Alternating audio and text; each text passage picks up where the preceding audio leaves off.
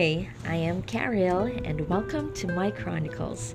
I hope you come away inspired, refreshed, and ready to tackle your day.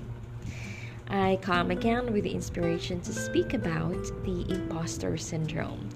I've shared something about this in a previous podcast episode, which you can hear when you scroll back.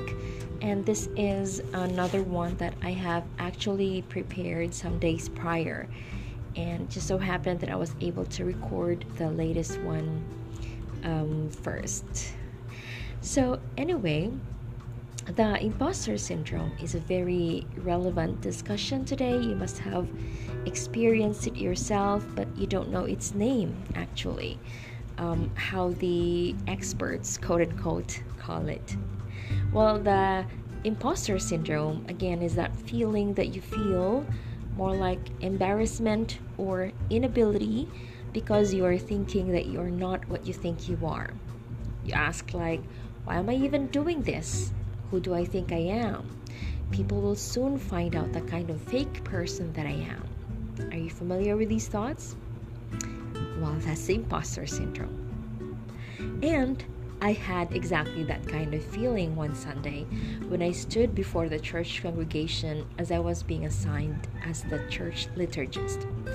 The feeling was very strong, especially at the offering session or at the offering part. I heard the recurring message in my head. You hypocrite, how hypocrite of you, standing before the church members, encouraging them to give their tithes when you don't even have your own. Having that thought in my head, I was already feeling like I was starting to melt because I was beginning to sense the people's thoughts. They were thinking, look at that leader. She did not even approach the offering box while exhorting about offering. What a hypocrite. But, I stood my ground for prudence sake, and because I also know that the quote-unquote program must go on. And at the same time, I stood my ground because I am convinced that somewhere in that noise is a message of hope for me. You see, friend, it is true. It's true that I rarely give my tithes. I'm not going to explain why, but I have it already in conversation with God.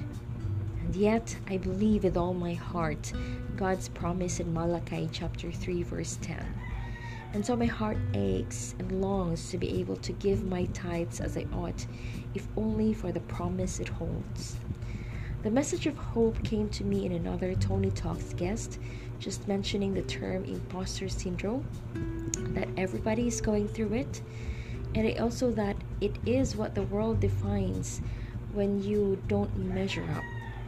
My hope message also came next in the ebook that I read after that, the ebook entitled The Scandal of Forgiveness by my favorite author, Philip Yancey.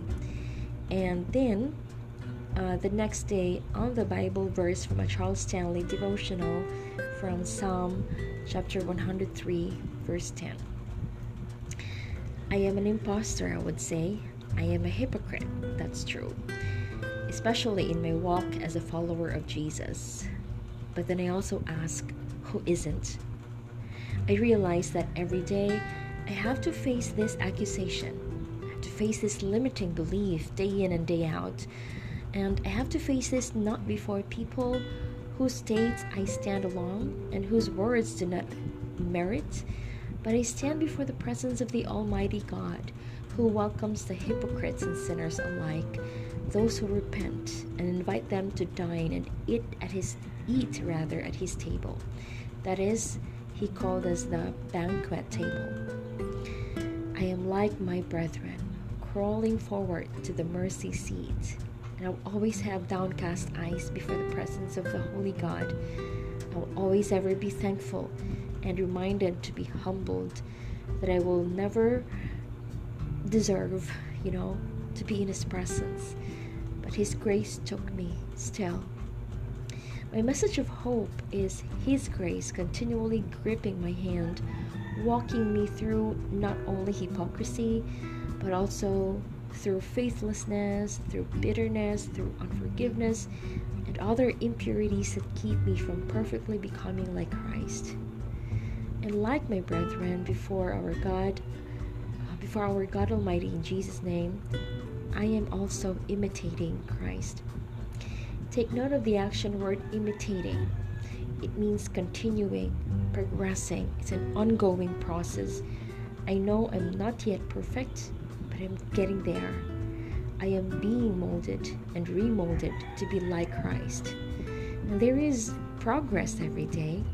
My tithing obedience is a daily progress, and I am learning. So I say this to the voice of accusation of my hypocrisy. I am learning every day to tithe not only money, but also time, effort, and knowledge.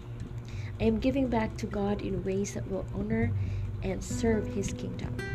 I am a work in progress, and I am thankful of the usual reminder that I am always in need of His grace in my life every day.